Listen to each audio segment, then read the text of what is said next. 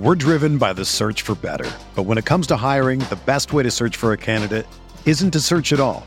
Don't search, match with Indeed. Indeed is your matching and hiring platform with over 350 million global monthly visitors, according to Indeed data, and a matching engine that helps you find quality candidates fast. Ditch the busy work. Use Indeed for scheduling, screening, and messaging so you can connect with candidates faster. Leveraging over 140 million qualifications and preferences every day, Indeed's matching engine is constantly learning from your preferences, so the more you use Indeed, the better it gets. Join more than 3.5 million businesses worldwide that use Indeed to hire great talent fast. And listeners of this show will get a $75 sponsored job credit to get your jobs more visibility at Indeed.com/Blue Wire. Just go to Indeed.com/Blue Wire right now and support our show by saying that you heard about Indeed on this podcast. That's Indeed.com/Blue Wire. Terms and conditions apply. Need to hire? You need Indeed. Welcome to the RotoWire Fantasy Baseball Podcast. I'm your host, James Anderson. We are brought to you this week, as we always are, by WynnBET. And I'm really excited to have Chris Blessing of Baseball HQ on the show this week. Usually this time of year, Chris and I are riding around in a car, going to some games out in Arizona, talking about prospects that we like and stuff like that. But I was unable to do that this year. But Chris was still out there at First Pitch Arizona. He also got some backfield looks on some guys, including Wilman Diaz. So we got a lot of stuff to talk about in terms of live looks. But first of all, Chris, how you doing? How was First Pitch Arizona? I am doing well, James. And you were definitely missed at First Pitch this year. We had fun nonetheless. And I guess because of people like you and people like DVR and some others that weren't there this year, I spent more time at the fields compared to, BSing with all of you about different things. So I got to follow Chris Welsh around, Eno Saris, Eric Cross, and Chris Clegg also kind of followed us around. They gave me a ride, so I let them come along, if that makes sense. But anyway, it was a little contingent of just some game watching and had a blast.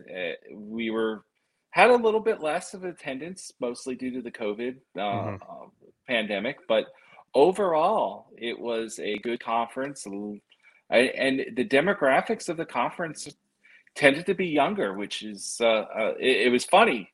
I had a prospect Q&A with Eric Longenhagen from Fangraphs at Surprise Stadium. And at the same time, Clay Link and Ryan Bloomfield and Rob Silver and Justin Mason had a NFBC talk over on the other side of the stadium. And it was amazing to see the breakdown on demographics. We had older people and some younger people with the prospect crew, but most of the 20-somethings and the early 30-somethings were with those NFBC guys. And it really made for a good, everybody was able to get something out of this. And I think that was key at any conference, that you have breakouts that people can get something out of.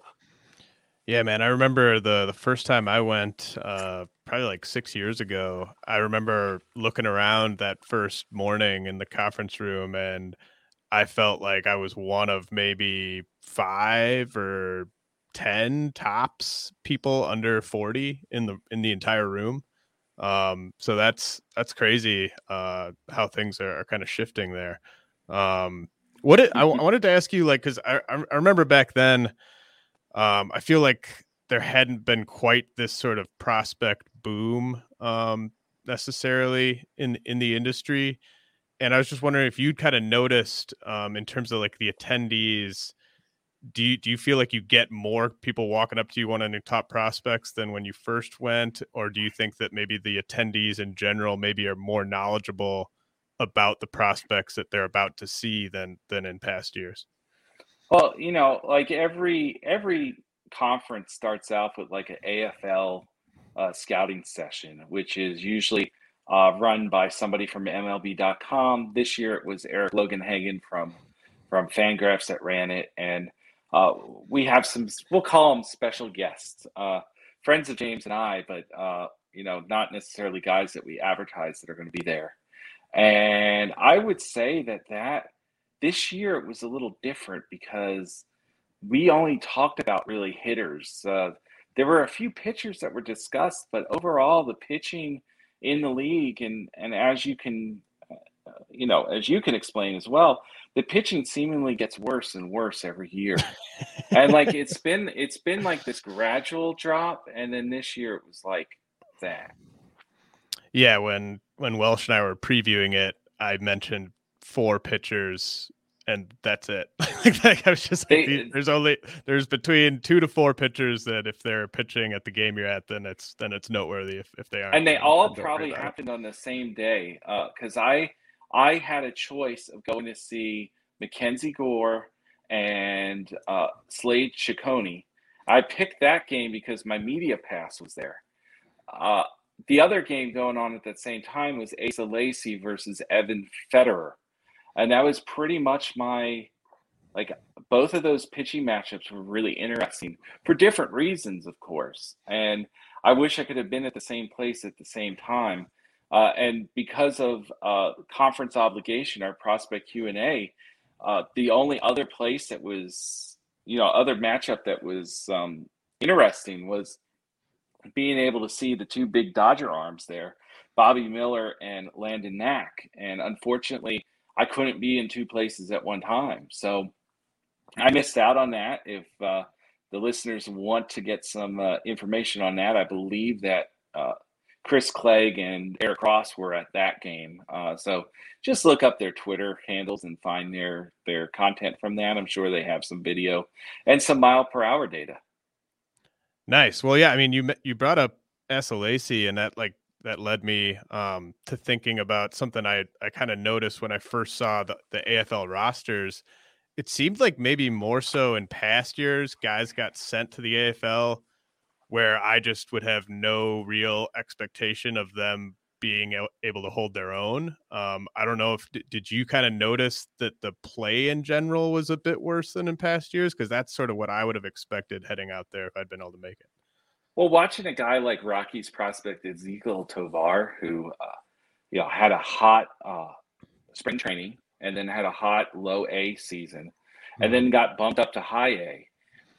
You could see that the advanced breaking ball and even the advanced fastball, the high riding fastball, really gave him fits. I saw him 3 times, and in 2 of those games, he actually had some highlights and intermixed into the struggles against the spin. However, it was very obvious a guy like him was having difficulty. I would say that my one really good look at Luciano was the same way, where this is a little bit more advanced than you would think for a guy like that. And I think, but at least in the Giants, because we all know Rockies player development is, our joke during one of our rides with Brad Johnson and from NBC and Eno Saris from Athletic was trying to figure out the worst organizations in baseball. And there's a 30th and it's the Rockies, right. And then you move from there and it might be 29 Angels. And then about 5 to 8 clubs could fill that next 3 spots. But so with him, who knows why he got sent there? He played the full season. I don't think he was injured at all or anything like that. And he's really kind of an emerging bat in their organization. But there was a reason we feel like the Giants, who are one of the better run player development groups in baseball right now, we feel like there was probably a reason why they had Luciano in the AFL. Maybe they feel like he's a kid that needs that challenge. I know that his season wasn't as, glorious as some other guys this year, but he was the youngest guy in his league, so almost every time. Yeah, that was an interesting assignment. I don't want to talk too much about Luciano until the AFL is kind of wrapped up, just to kind of agreed. The same thing with Tovar too. It's the same thing with Tovar. Well, let's talk about some guys who were definitely fitting of a big name prospect who would head to the AFL. We could start with Spencer Torkelson, who would have probably been my pick heading into the league as the MVP of the league. You got a live look at him. How did he look? I saw him 3 games, which I had an extended look at him as well. He was on the Salt River team. I saw Salt River 3 times, so that's why I was able to see Tovar 3 times, Brett Beatty 3 times. I got some good looks at some guys that normally, as James can attest, you only get to see a team once, maybe twice. So big bonus there. And what I saw with Torkelson, it's one of those things where a guy just belongs. And I saw him against Mackenzie Gore the first game, and he had 3 at-bats against Gore. And Gore was throwing harder than he had been pretty much all the season, all this last season. He was in the mid-90s. And he retired Torkelson on the first 2 at-bats, essentially working him with a fastball, hitting his location, because Gore's fastball isn't the most quality pitch there. And he was hitting his location and staying low, because that's really the track record on Torkelson, is you can get him out low, which of course in today's day, everybody's throwing 4-seams fastball. So if you know, like it even makes you excited for Torkelson against today's pitching, because it's like, oh my God, this guy's going to feast on that high fastball diet that everybody seems to get. But that third at bat, he made an adjustment. Essentially, he saw where Gore was pitching him, and Gore missed. I wouldn't say by a lot. I mean, it was close. It was in the vicinity of where he wanted to throw the pitch.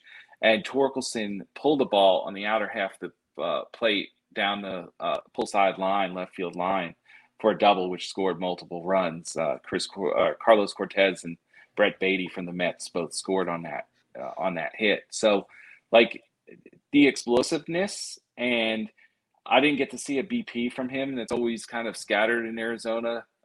And we didn't have fall stars, so like that would have been an interesting thing to see him there. But his ability to adjust during a game and during an at bat leads me to believe that this top prospect, one of the top prospects in baseball, is ready for that next step. How do you see the power and the hit tool kind of projecting out with him? Like, is it going to be power over hit significantly? Are they going to be kind of close? Like, how do you see that sort of playing out? I haven't seen the swing and miss on the lower end stuff. I would say that it's going to be more power over hit, but I would say that they're a lot closer than people think. We saw Andrew Vaughn emerge this year, I guess. I don't know if we call it emerge. Debut. We saw him debut. He took his lumps at times. I don't think his usage was really that great by La Russa, but like, we saw a guy that has both a hit and a power tool, struggle a lot with the hit tool at times. And like, I could see that happen to Torkelson, but just like Vaughn, like, I'm not down on Vaughn. Like, no, he's out of my realm of things now, but like, I'm not down on him. I think that the guy's going to be at least a 280 hitter, and with a bunch of power. And I kind of project, I won't say kind of, I project Torkelson to be in the same range of player. Like, if I'm looking at the minor leagues right now, guys that haven't debuted, he's in that next group after Adley Rutschman. Like, I really do believe, like, he's in that next group with, like, Tristan Casas and a few other guys that could hit for a big average and some power, and some big power too. In that next group of guys that could emerge as relevant major leaguers. I mean, you mentioned Casas. Why don't we just go straight to him? How did he look?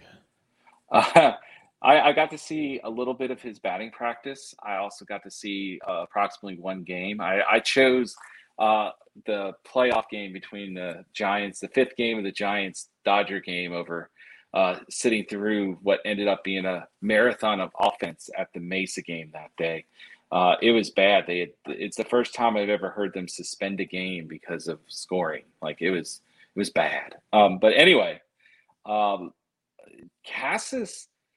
So Casas was in this crazy crouch before when he was swinging. Like, it made no sense. And I got to see him in 2019 at Class A level, where he was in this, and it didn't really seem like he could get to everything. He didn't have great plate coverage.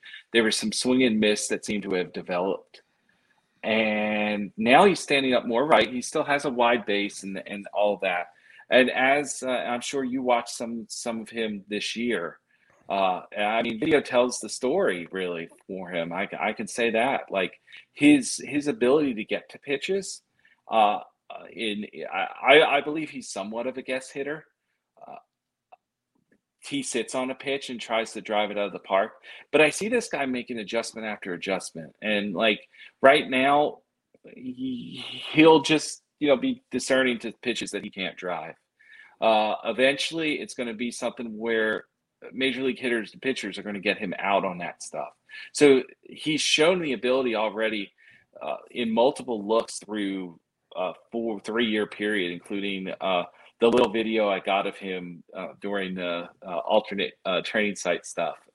He seems to be a guy that's quick to make adjustments, quick to essentially better himself. I don't want to give too much away because there's other writers that have are cultivating articles right now that include Triston Casas and his approach and that kind of thing.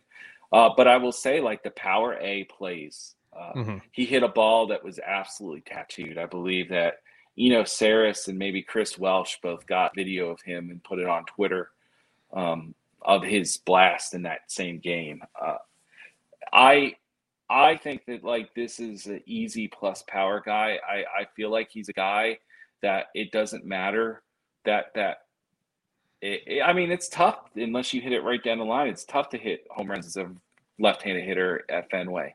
Right. I feel like this is a guy that could take advantage of that because of his enormous power. He has his exit velocities are all up there. That was the only park in the AFL that has that data at Salt River. And of course, that wasn't at Salt River. That was at Mesa. So you lose something, or Scottsdale. So you lose something there. But like I would say that it was an exit velocity of 110 plus, easy. I'd say it was in the 112, 113 plus. So when you see exit velocity like that, that's plus power. And is there any reason to think that a guy like that who hits left-handed would see any kind of platoon action, just given the way the Red Sox are probably going to be operating over these next few years? Or do you think that this is just a no doubt everyday type of guy?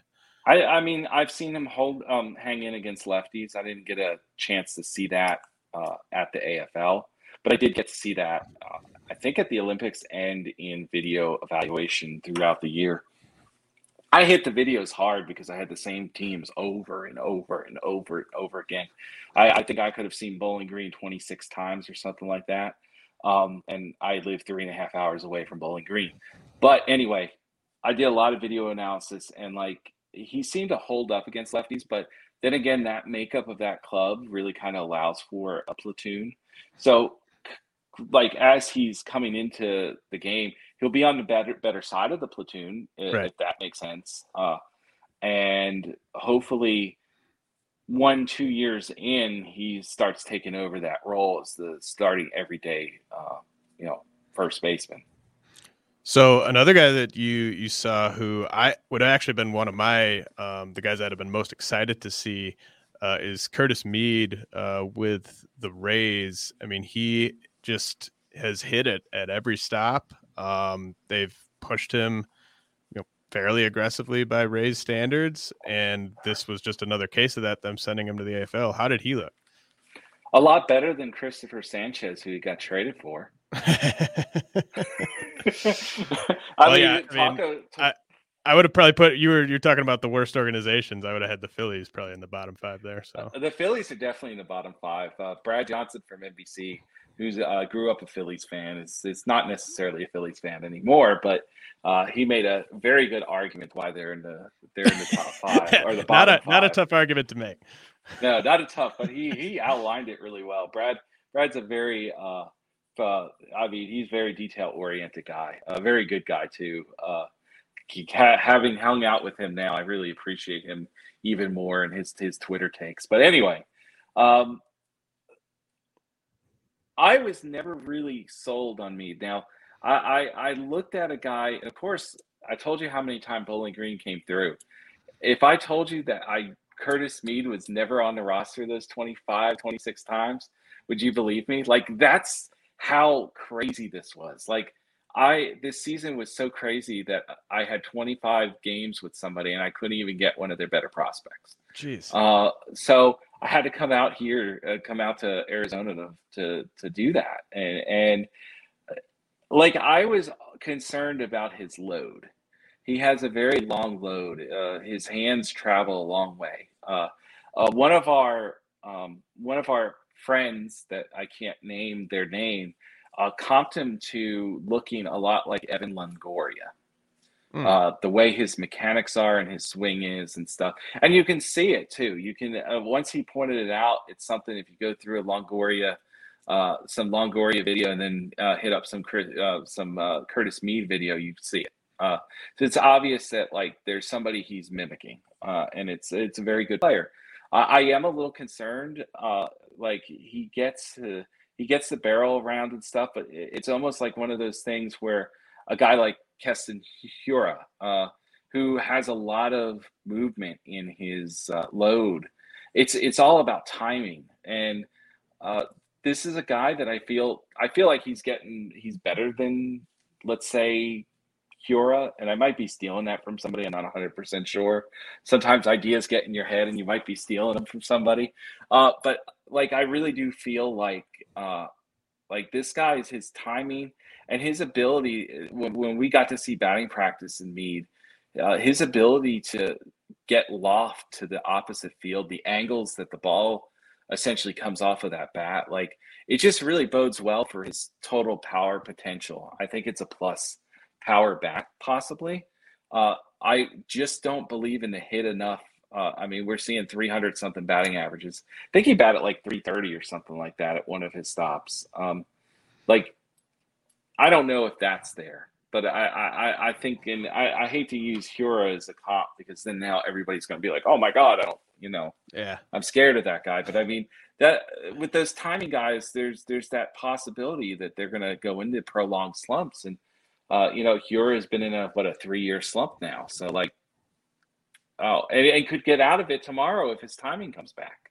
It's that kind of weird thing. He's a guy that, like, I hate that I gave up on him, but like I had to because I wanted to win fantasy leagues. But I also, which I actually won a few this year in home leagues, but I don't like to roster that kind of guy. It's risky. And that's the risk, is that he turns into a Keston Hiura type because it's so much relied on timing to get his bat to a certain place at a certain time, so then he can unleash a swing. Let's say he did kind of come close to getting, like, say, an average hit tool. Where would he profile defensively for this club? He would be, as Jason Collette put it, he'd be going everywhere. Jason Collette, you're one of your RotoWire writers. That's what he was talking about all weekend. He's up on Rays prospects and like anybody. He's the biggest Rays fan I really know. So he said, he's like, they always have a guy like this, whether it's Ben Zobrist or Sean Rodriguez or a guy that they bring in like Joey Wendell that seemingly can play anywhere. I think his natural position, third base, is a stretch. I don't feel like he has the range there at all. He also has a longer throwing motion. I could see him almost fitting into a Daniel Murphy mode, like how the Mets used him, where they put him in left field, they put him at second base, they put him at first base, they played some third base when they needed him. There's a lot of similarities watching him defensively that I saw on Daniel Murphy. Just with it's crude. That's what it is. It's a crude defender. Yeah, if he could field as well as like Joey Wendell, then I would feel better about him. Yeah. Especially in that org. I mean, maybe he's trade bait or something like that. But what about Brett Baty? I mean, Baty, of all these sort of top hitters you sent me, I feel like Baty is the one where I just can't quite ever feel good about where I've got him ranked. Like there's stuff I don't like. There's obvious stuff to like. What did you think of him? I think he's a guy that I appreciate a lot more sitting on him for 3 games. I've watched the video. I've seen the data that you've probably seen as well. And the data suggests that it's a hit it's a big hit over power type tool. The launch angle's not necessarily there. Although I did, kind of notice him try to, alter that swing path to get to a ball on the inner half of the plate. The one thing that was really a consistent thing with him was the velocity that he hit the ball at. Throughout this thing, we were talking, Chris Welsh and I think Eno was around too, how frequent he got to 100 mile per hour or better exit velocity. He was not a guy, I'm sure his max X might be around 110, 111. But you're seeing a guy here that is consistently hitting the ball, and mind you, on the ground or low line drives at about 105 miles per hour, 107 miles per hour, around that range. What he does better than most guys today is he uses all fields. Yep. And I think he's a guy that we've kind of slept on because of that launch angle, the lack of launch angle within his swing. He looks like a guy that should get to power. But like the swing path just screams like no. Kind of a throwback player. I liked his plate coverage, especially. He was I would say he was the most heady hitter that I saw in my extended look.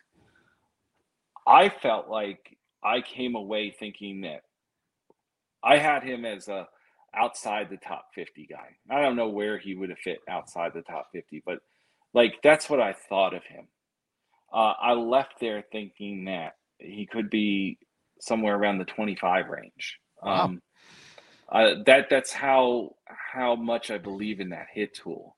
And I have this thing in my process that when I see a hit tool like that, I believe that almost in every case, the power has outperformed what I projected.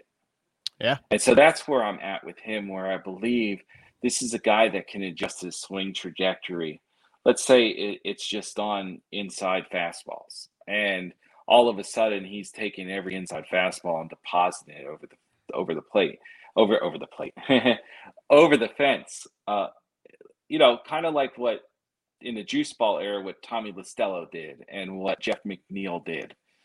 Guys that relied on a heavy contact hit tool, spray tool to make it to the major leagues, but then took advantage of a very live ball to hit it out. This guy has the power to still hit it out. He's not a guy that's going to compromise on the power part.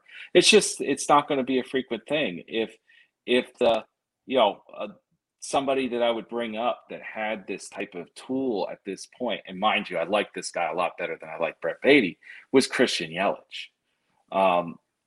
So listeners, I'm not saying he's Christian Yelich, but I'm saying the ground ball and line drive rates were very similar.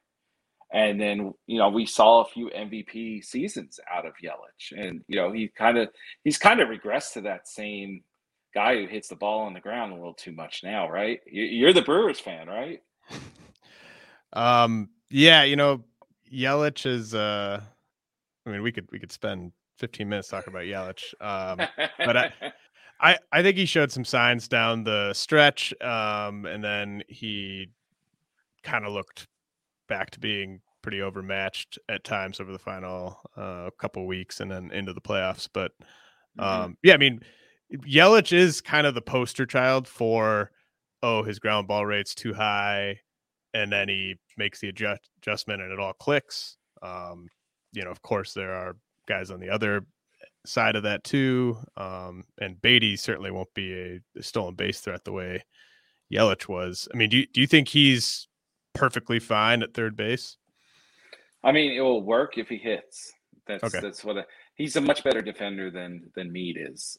So sure. Like that's there. I know that the Mets had him working out in left field this year. The Mets have a corner infield influx of guys right now. They've got, of course, they've got Alonso at first base full time. Brett Baty is a third baseman. Vientos is a third baseman who should be a first baseman or designated hitter. Like the best thing to happen to the Mets right now is that they do the DH. I was going to say the Mets need the NL to adopt 2 DHs. to Yeah, kind of maybe even three. Yeah, I mean they've got 3 or 4 guys waiting for the DH to come to the NL. Yeah, and like they're all on the JD same Davis team. is a perfect candidate for that as well on the major league roster.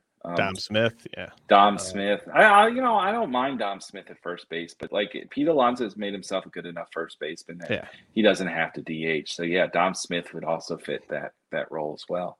So one of the guys I was most excited to hear your take on is JJ Bleday, because I really think it's kind of astounding how little he's produced in pro ball, just given his pre-draft profile of that college hitter that you take in the top 5, who's going to be quick to the majors.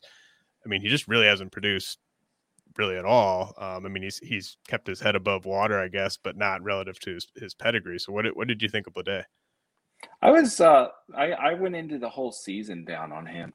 I had some reports last winter from some of my scouting contacts that had Marlins coverage that got to see the instructs, whether it was the use of video or being in person, and they were just not impressed with Bleday whatsoever. Like they were like, this guy has a lot of helium, but not much substance. And I think that, and I know we're going to get into another guy from that organization. I think that it's best to introduce him now. I really feel like both of them, Bleday's never going to live up to where we had him.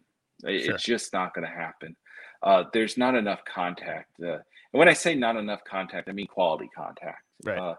And of course, I say, this is all said at Arizona. In Arizona, everybody's kind of in agreement, and then he absolutely tattoos the ball. But like the thing is what I saw during the season, both in person and video looks, and what I saw in Arizona is that this is a guy that's not getting his bat head around to the happy spot, essentially. And he is struggling to hit the ball hard.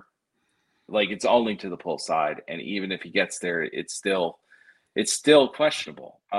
We go to another guy, Cameron Misner, right? I'm saying his name right. And he's better than Bleday. Like he's getting to the contact point. He's getting barrels off the bat. He's getting the loft that you need, creating the angles from his swing to get that ball out of the ballpark on a consistent basis. Like really and truly, Misner's the better prospect. And I think that was something that all of us agreed on that got to see them. I got to see Surprise several times, I think 3 times maybe total, at least 2. And that was what I went away with, was that this guy specifically was Bleday. Was going to have a hard time being anything but maybe an average regular.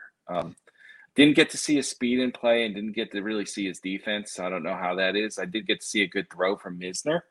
And really and truly, Misner's just has a bit of more hit tool with the same sort of power potential. And it looks to be a better pitcher. And it's also his game planning of the bats is a lot better as well. And did you say you didn't get to see Misner run? I didn't get to see him necessarily run. He ran out a double, but it was one of those. Okay. He hit it to the gap. And how did he look like? Because I mean, as a draft prospect, he was like a pretty athletic, toolsy guy for a college hitter who's 6'4". He's definitely more athletic than Bleday. I would say that he's a plus athlete. Nice. Because he had kind of a rough start to the year, and then he just really came on strong. Forced that promotion to Double-A. Yeah, and they've got a lot of outfielders that are kind of trying to cement themselves as part of the long-term outfield there. Jesus Sanchez, I think, is locked in, but then you just have these other guys just kind of vying for a spot, so it's going to be crowded. So that's interesting that Misner has pulled ahead. And one of the things, and I think this is something we'll go back a few years here. There's a trade between Arizona and Marlins. Everybody's familiar with it. Zach Gallen and Jazz Chisholm, and everybody was like, "Oh my God!" At the time, what are the Marlins thinking? And now you go and you look at it, and you're like, "Wow, that was a pretty even deal." And what ended up, the reason why they were thinking that is, what can the Marlins do well? They can develop pitching. They can develop another Zach Gallen. That's what I told Eno at the time when that happened. Like, he was like, "What are they doing?" I'm like, "Dude, they like Jazz has superstar upside up the middle, and they don't have any of that in the org, and they've got a ton of pitching. So, like,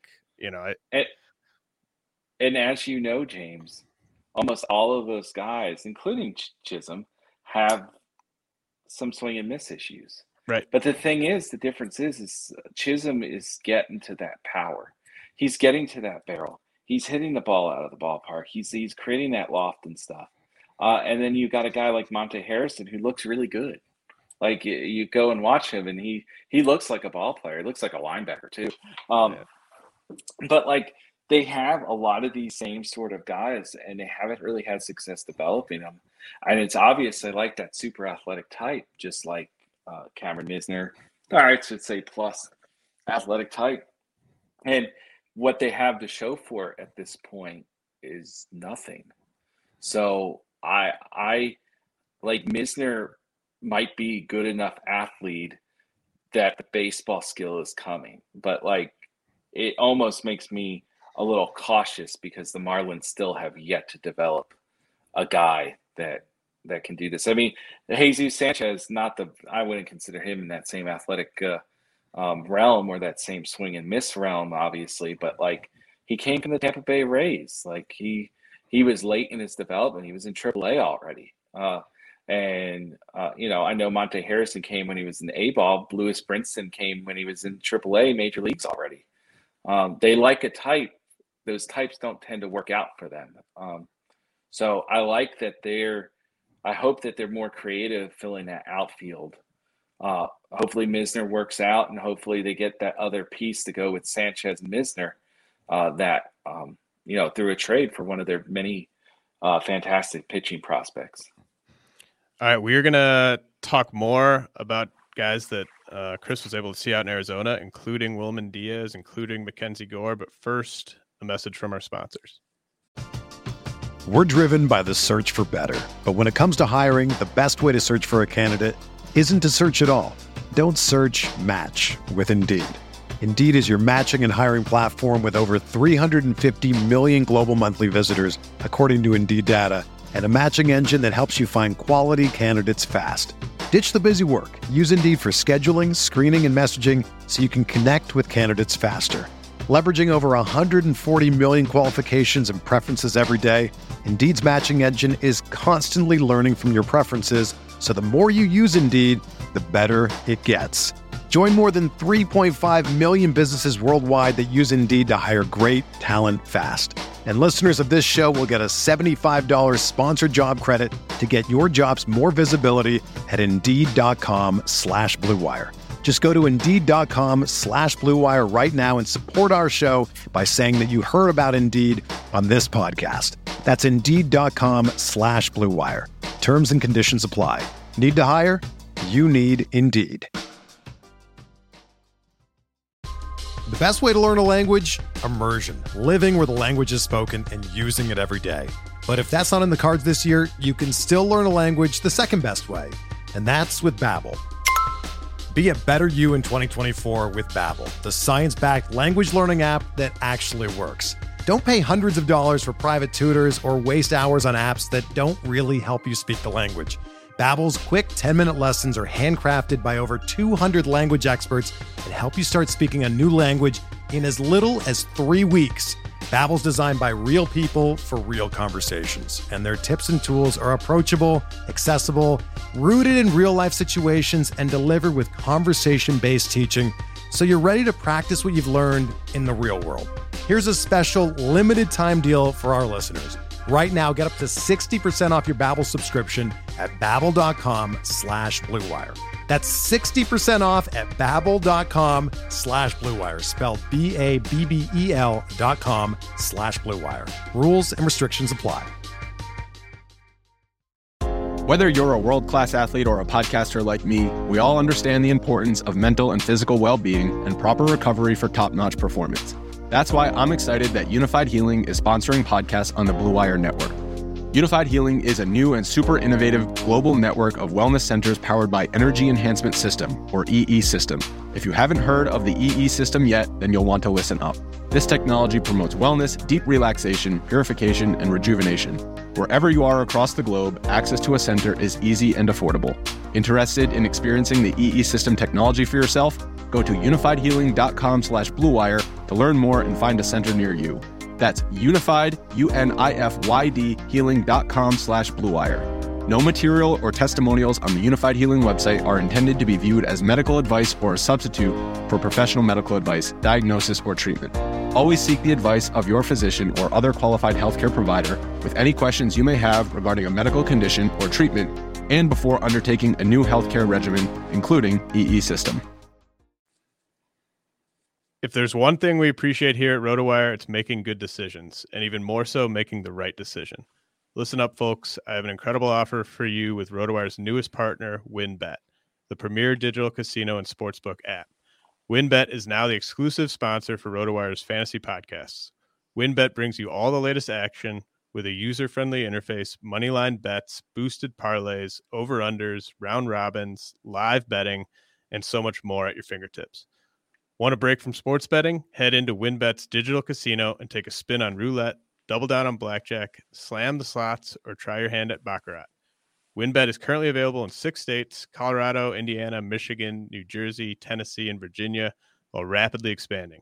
At WynnBET, the possibilities are limitless. WynnBET is currently offering all RotoWire listeners a risk-free bet up to $500 on your first wager.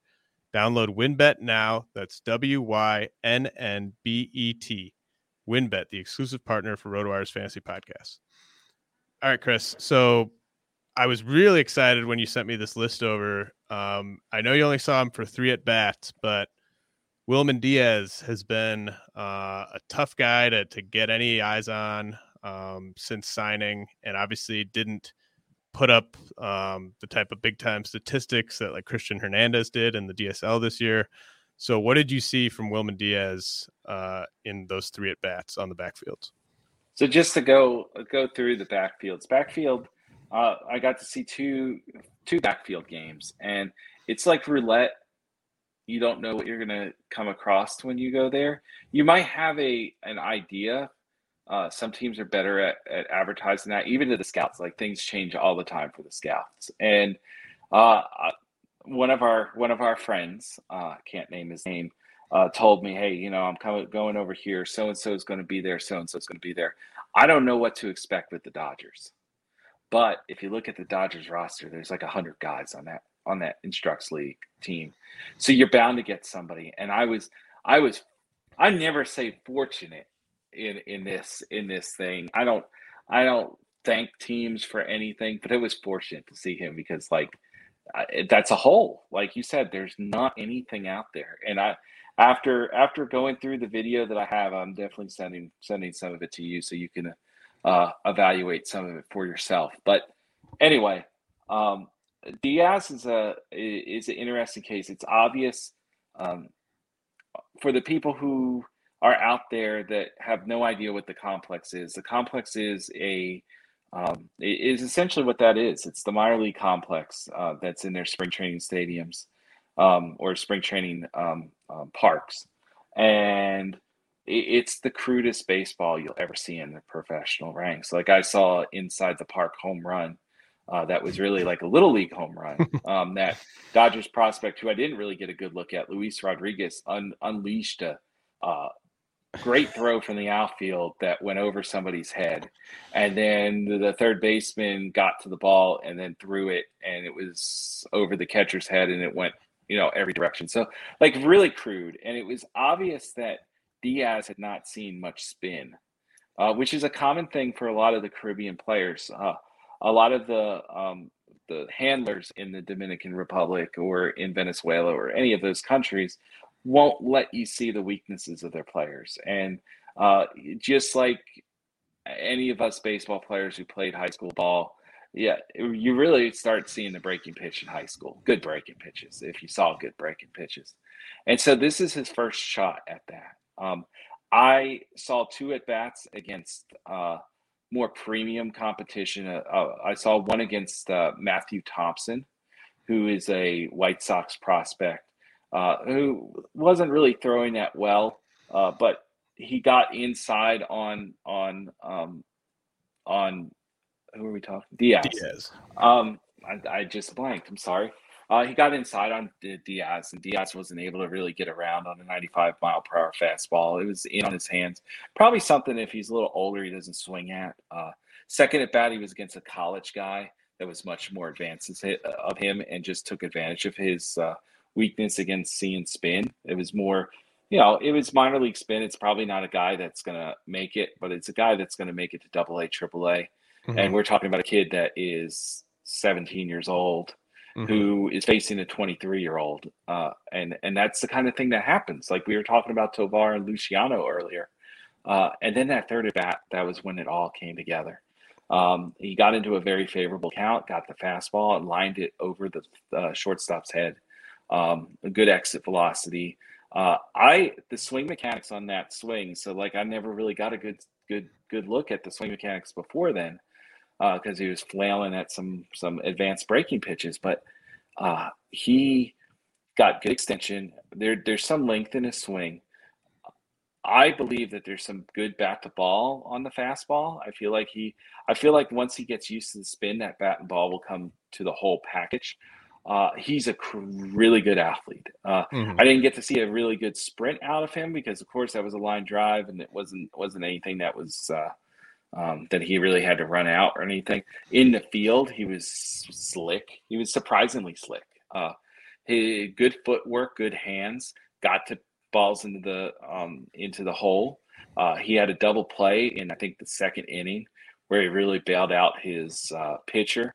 A kid named Robles, lefty, and a bit interesting arm. Dodgers have if you ever get to watch a Dodgers affiliate, it's like every guy is somebody who's kind of interesting. Right. And so like it's one of those things like you don't want to get too excited about, but it's always exciting to watch Dodgers and Yankees complex ball. But the thing that I was impressed the most about was generally just the athletic ability. Like it was obvious that like there's a lot of things, and it'll be curious to see where he starts out next year. The Dodgers tend to take a little bit more time. But like, I would say that like, I don't know, there's things that I had one person tell me like, this is kind of what we saw in Andy Page's the year before the shutdown, like that there were these flashes of what I saw, like this guy that's still not really getting breaking pitches. And like Andy Page's took bigger steps forward this year than a lot of prospects taken like a 2-3 year period. So like if they're comparing him to advancing like Page's, I mean, we could see him in low A next year and we could see him, show that he's a top 100 prospect like Page's is. I'm a little apprehensive. One of the funny things, like one of the reasons why I appreciate James so much, not just because you're on the show, I tell this behind your back as well, is that James has a very thought out and complete process when he's looking at guys. And he and I differ on some of the younger guys. James is, if you're reading James, if you're on that subscriber to RotoWire, you'll find out that he's on guys a lot earlier than, let's say, I am on guys. That's one of his biggest specialties. So, like, I'm a little apprehensive of putting a guy like this in my top 50 right now. But, like, the athletic ability, he's at least for me around a top 100 guy. He's probably on the good side of that top 100 for fantasy and might be a little higher for non-fantasy just because of the slick fielding that I'm seeing at shortstop. Him sticking there is, of course, a big deal for us in fantasy too. How did he look, like his physical dimensions? Like what's the body look like now in terms of like height, weight, and like where do you see it kind of going? There's power definitely developing in that. There's a little bit of lankiness, but not much.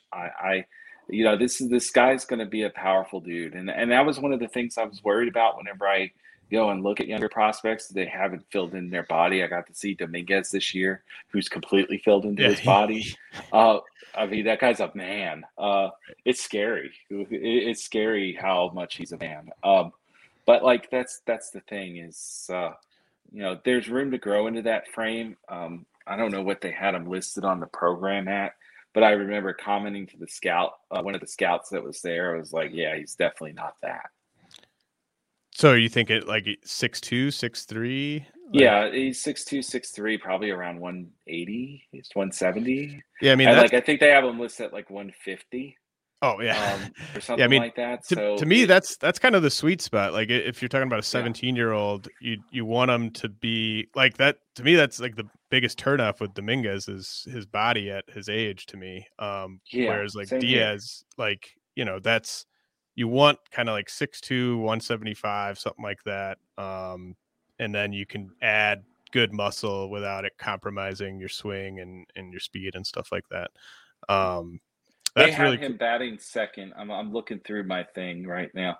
They had him batting second in a lineup, like I said, with Luis Rodriguez and a couple other interesting prospects as well. Well, let's talk about Rain Dancon, because he's a guy where like I just saw, limited video back when he signed, but I just from the video was really impressed with his physical presence at such a young age. Like it looked like he had kind of grown into his frame already. Maybe was kind of ahead of some of his peers in terms of filling out and stuff. And you could see some of the physical upside there. But how did he look now? Because the video I'm talking about is probably 2 years old at this point.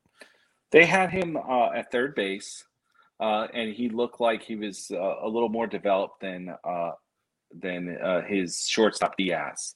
And what I noticed there was like his bat to ball skill was much more advanced right now than Diaz and a lot of those other guys. Most of that lineup was 2002 and later birth dates.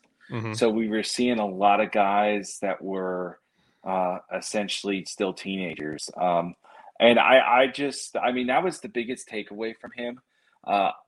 He looked the part of a third baseman when he was at the plate. Now, of course, he didn't get tested like I did see a good throw from him. That was not a good throw. I saw that throw that went sailing by the catcher on that infield on that little league home run that was hit by that dude on the White Sox. But like he has a sturdier base. He is I feel like right now, although I did not see it in my look, I feel like this is a guy that's going to get to power a little quicker. When we're looking at the complex, the Lucianos of the world are the rare birds that are, teenagers that understand how to get lift out of their swing and all that kind of stuff. More guys are like these two, but it seems like he is a little bit further ahead than Diaz on his development of getting to that power. I firmly believe this guy is not too.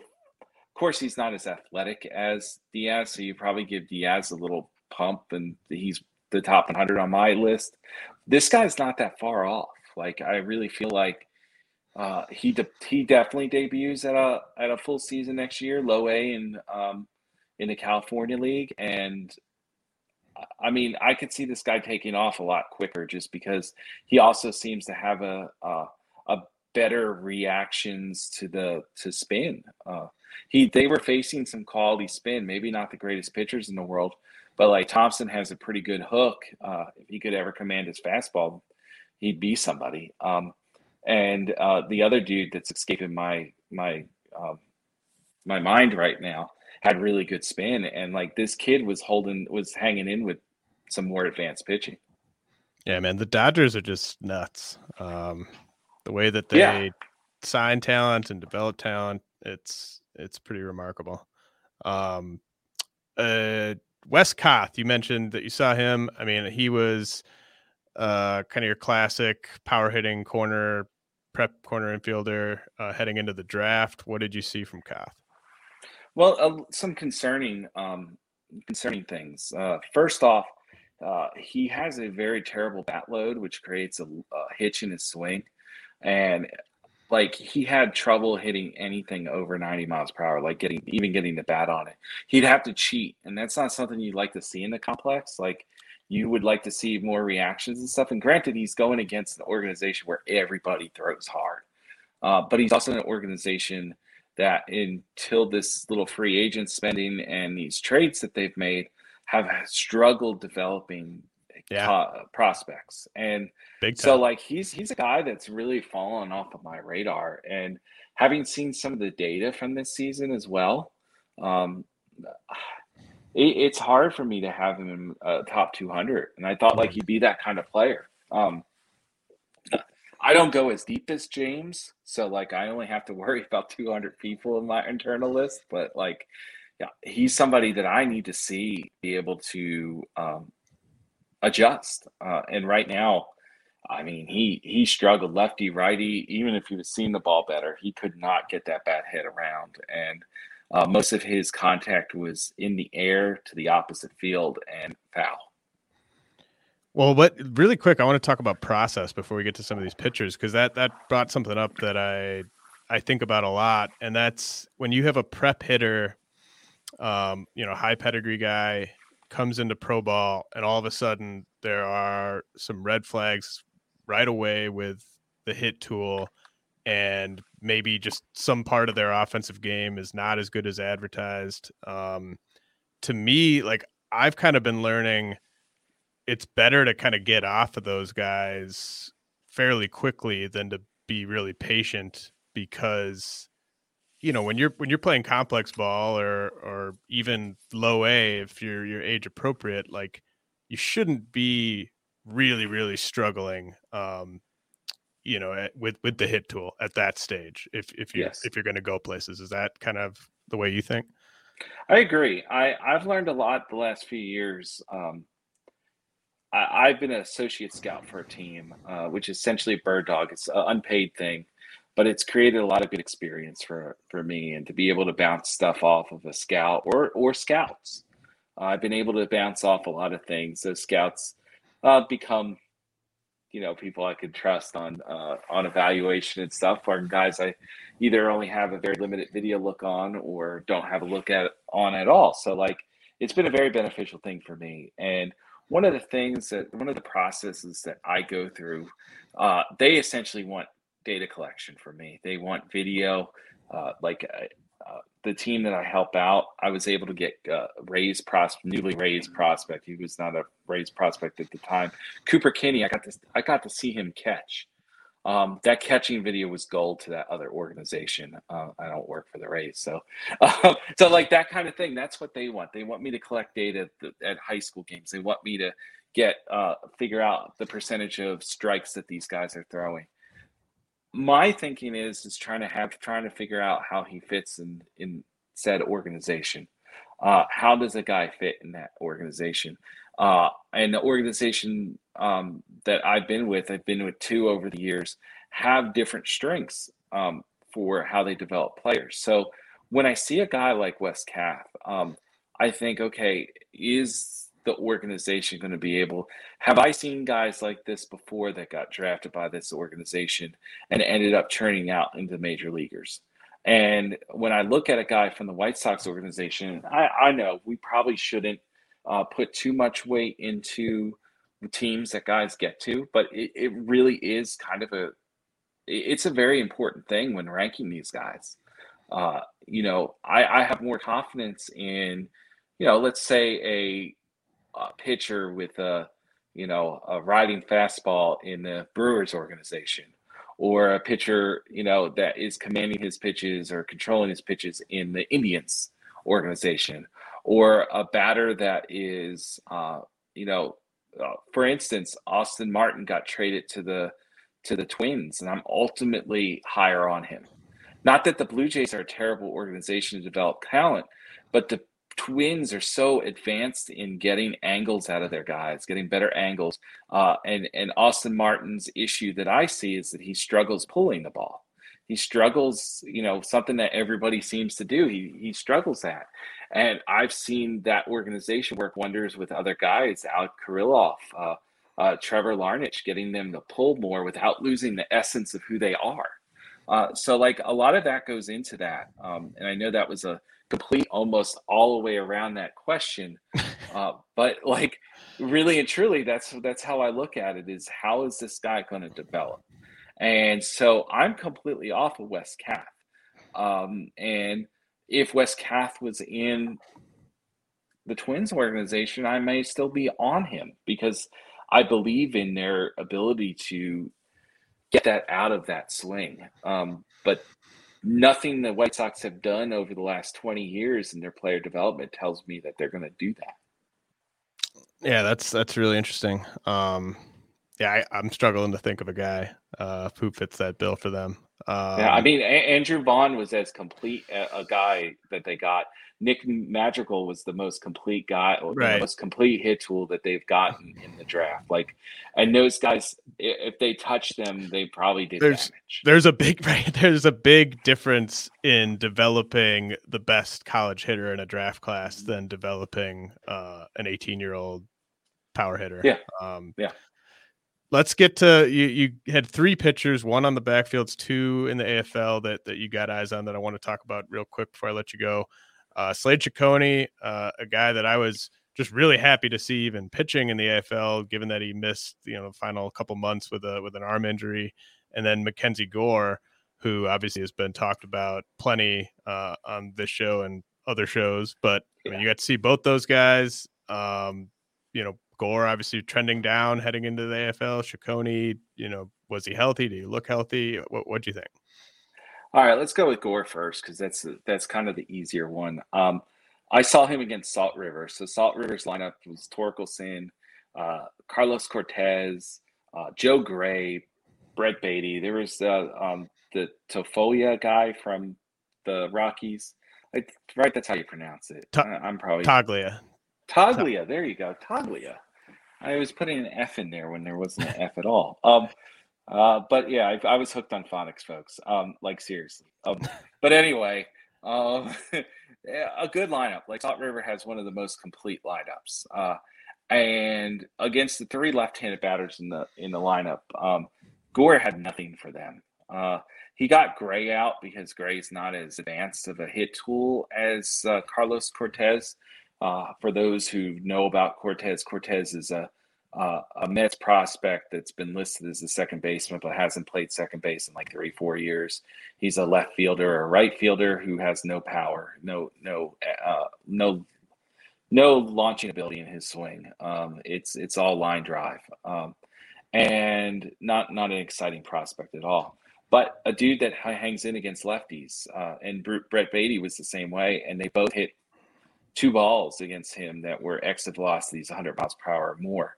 And it's because Mackenzie Gore has no breaking ball. People know the story. He scratched his best breaking ball, which was a curveball. He's trying to bring it back. As Chris Welsh pointed out in our conversation, he flashed one that was really good, but it was ugly other than that. It's really fastball changeup for him right now, so he's kind of a reverse split guy. And he's a guy that has to rely that fastball is not quality enough, even though he's throwing harder. It doesn't have the quality to it that he can miss. He has to hit that pitch every time. And he didn't hit those pitches against those lefties. And there was no threat of another pitch like the changeup he wasn't comfortable throwing with the lefties. The changeup has good fading action. There's no real tells. The delivery seems to be about what it was earlier this year, at the beginning part of the year. It's just been ugly. It went from somebody who seemingly could repeat a very crazy looking delivery, non-cookie cutter, to a guy that no longer can isn't able to repeat it. And that's something that is very alarming. Definitely out of my top 100 right now. I would like to see how the rest of the AFL goes. Thankfully, we'll have Baseball Savant data because they have the out of Salt River, depending on how many starts he makes at Salt River, they have the automated strike zone there, so we can get the Baseball Savant data from there. I'm really interested to see what happens if the quality of his pitches get better. Because right now, I see an average fastball, and I see the only pitch that's trending above average might be that changeup, and that's worrisome. What did you think of his mound presence, and just could you get a sense of where he was in terms of confidence? I think he was much more confident than I saw prior. I, of course, didn't get as many looks as Chris Welsh did. My looks were a few games at El Paso, and then I watched that last Great Lakes start against the Dodgers affiliate, and he struggled in both of those. He seemed to keep his concentration the whole time. There were moments where we thought he might be losing it, but he seemed to regain it, which is something that we didn't see earlier in the year. He was a guy that tended to, once he had one bad thing happen, he'd fall apart. And we didn't see that because there were a few bad things that happened. Like I said, hard contact by the first and second hitter, both lefties, and then that Torkelson double that I was talking about when we were talking about Torkelson. And then quickly on Ciccone. Yeah, this is really quick. Ciccone flashed a good fastball with riding action. I think he was also maybe throwing something that was getting confused as the two-seamer. It was virtually the same pitch. It seemed to be playing better up. He had zero command of the pitch, and he had less command of the slider. Slider also flashed. The rumor going around is that he may have been a sticky stuff guy, and is having trouble adjusting to that, especially with missing all that time pitching. It's really hard to feel like he's their best pitching prospect because I've heard people internally kind of say that, like they feel like, and maybe his upside's better, but like I can't imagine like Walston or Jere Jameson. I can't imagine that they're lesser, or even Ryan Nelson. Like, I mean, there's a lot of good pitching prospects in the Diamondbacks organization. Hopefully, they actually develop one of them or two of them. But I mean, but like they're a pretty loaded team. I mean, I don't know if you've seen Jameson at all, but I've seen some video. Yeah, I mean, he looks really impressive. He looks really impressive, and Walston. I just feel like his breakouts next year. It just seems like it's coming. Like he checks a lot of boxes of like the guy that 1 year could take a big step forward. Yeah. And it's a perfect segue to the next guy I think we're going to be talking about. Yeah, so I got to see Royals prospect Frank Mazzucato at a Instructs game. I had connected with a scout friend, and he was like, guess who's starting over there? And I was like, who? We were already at Surprise. Like, it was easy to walk over there. For people who are in Arizona or going to Arizona or ever plan to go to Arizona, the Rangers are more than welcoming and compared to every other organization. They want you at their games. They want you to see, because a lot of their best prospects are all on the lower levels. And they had an impressive lineup. I just didn't the angles, the amount of people there, it was really hard for me to concentrate on anybody but a pitcher or something like that. Mazzucato was throwing in the 89, 91 realm. Did good size, good carry on his fastball. What I really appreciated was the extension that he was able to achieve in his delivery. He's a guy that, as our friend Jeff Pontus says, will probably end up being in that 95 realm, like, mid 90s type thing that's reaching up there. Like, you can definitely see that kind of velocity coming from him. Like, he's probably maybe 2 years behind Walston, maybe 3 years behind Walston in this development curve. So his breakout might be a little bit later. He did flash a quality curveball, but like, it was obvious he was overthrowing. There were some celebrities there in the audience at that thing. Like, there was a lot of people that are known within baseball, including the father and son that is in the Texas Rangers organization. The son is Jack Leiter. Jack Leiter was around. Yeah, I mean, at Mazzucato, I mean, the curveball was kind of the top tool for him, kind of heading into the draft. I've had conversations with people about that pick specifically, and like, people obviously thought it was like kind of a reach or kind of out of left field at the time. Like, my read on that is like, I think the Royals actually had him highest on their board and knew they could save a ton of money taking him there. I'm not sure about that, but like, he just seems like a guy that you could fall in love with if you scout a couple games of him at the high school level where he's really dialed in. Yeah, and I was able to see him. I was able to see Caderna, who was their second round pick, and I had to hottail to Mesa for batting practice, or I would have seen Pizzini, who was their 3rd round pick. Like it was a pretty loaded day of prospects. That's why everybody was around. Why their coverage was so great. And it's hard off a 2-inning segment to really scout these guys. So I'll be really interested if both of those guys, if all 3 of those guys end up getting assigned to Columbia next year. That's within my coverage area. So hopefully I can do a long weekend with Columbia, maybe in Augusta or something like that. Well, Chris, I always tell people, like, I don't consider myself a scout, but I consider you one of the best scouts I know, and I really appreciate you taking the time to come on. And I know that you are in the podcast game as well yourself. So yeah. Why don't you tell people, like, where they can follow you on Twitter and what you got going on? Well, I'm going to say this, like, I'm at Baseball HQ. We're kind of competitors and stuff. And I'm going to say this. I tell everybody, and I told several people at First Pitch this year, if you want complete prospect coverage, a subscription to Baseball HQ and a subscription to RotoWire are a complete complement. James and I go at this 2 different ways, and we seem to arrive at the same place on a lot of guys. And he has a process that is second to none on the data video side. And like, I appreciate you. So I wanted to get that out there first.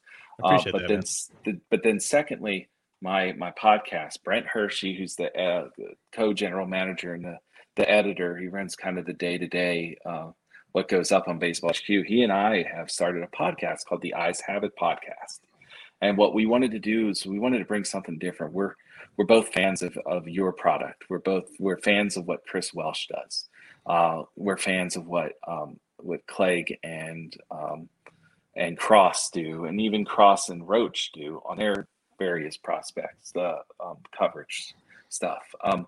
And we wanted to bring something to talk about guys that we see at the time. Brent is located in the Northeast. I'm located in the Southeast. I've got a lot of access to different videos, of course, all the MILB TV. I'm well sourced. I can scout a guy in a game that has no miles per hour, post it, and I tend to know somebody that has seen that game. I try to coordinate with people to try to get the best coverage as possible.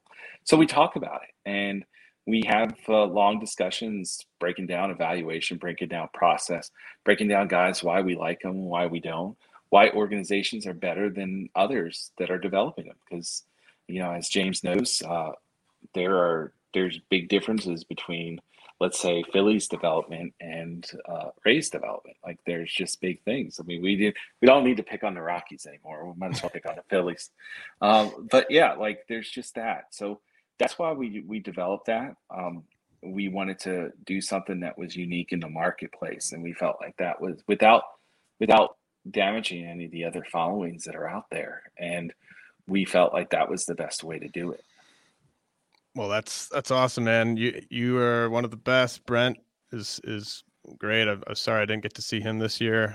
Sorry I didn't get to go on a few car rides, and you could tell me about the glory days of Arizona basketball and stuff like that. But yep, bear down. Really appreciate it again, Chris. Thanks so much for coming on. Thank you. Anytime you want me, have me, and we'll be expanding to some guests next year. We're definitely going to ask you to come on our show. Oh, hell yeah. Well, I will say yes immediately. This is the RotoWire Fantasy Baseball Podcast, brought to you by WynnBET. I'll be back with a fresh episode next week. Spring is in the air at Littleton Coin Company, and we want to help you brighten your collection. Visit us at littletoncoin.com all month long to enjoy 15% off your purchase. With a wide selection of coins, paper money, supplies, and more, Littleton Coin Company has something for every collector's taste. Use promo code SPRING at littletoncoin.com for 15% off your purchase all month long. Restrictions apply. Littleton Coin Company. Serving collectors since 1945.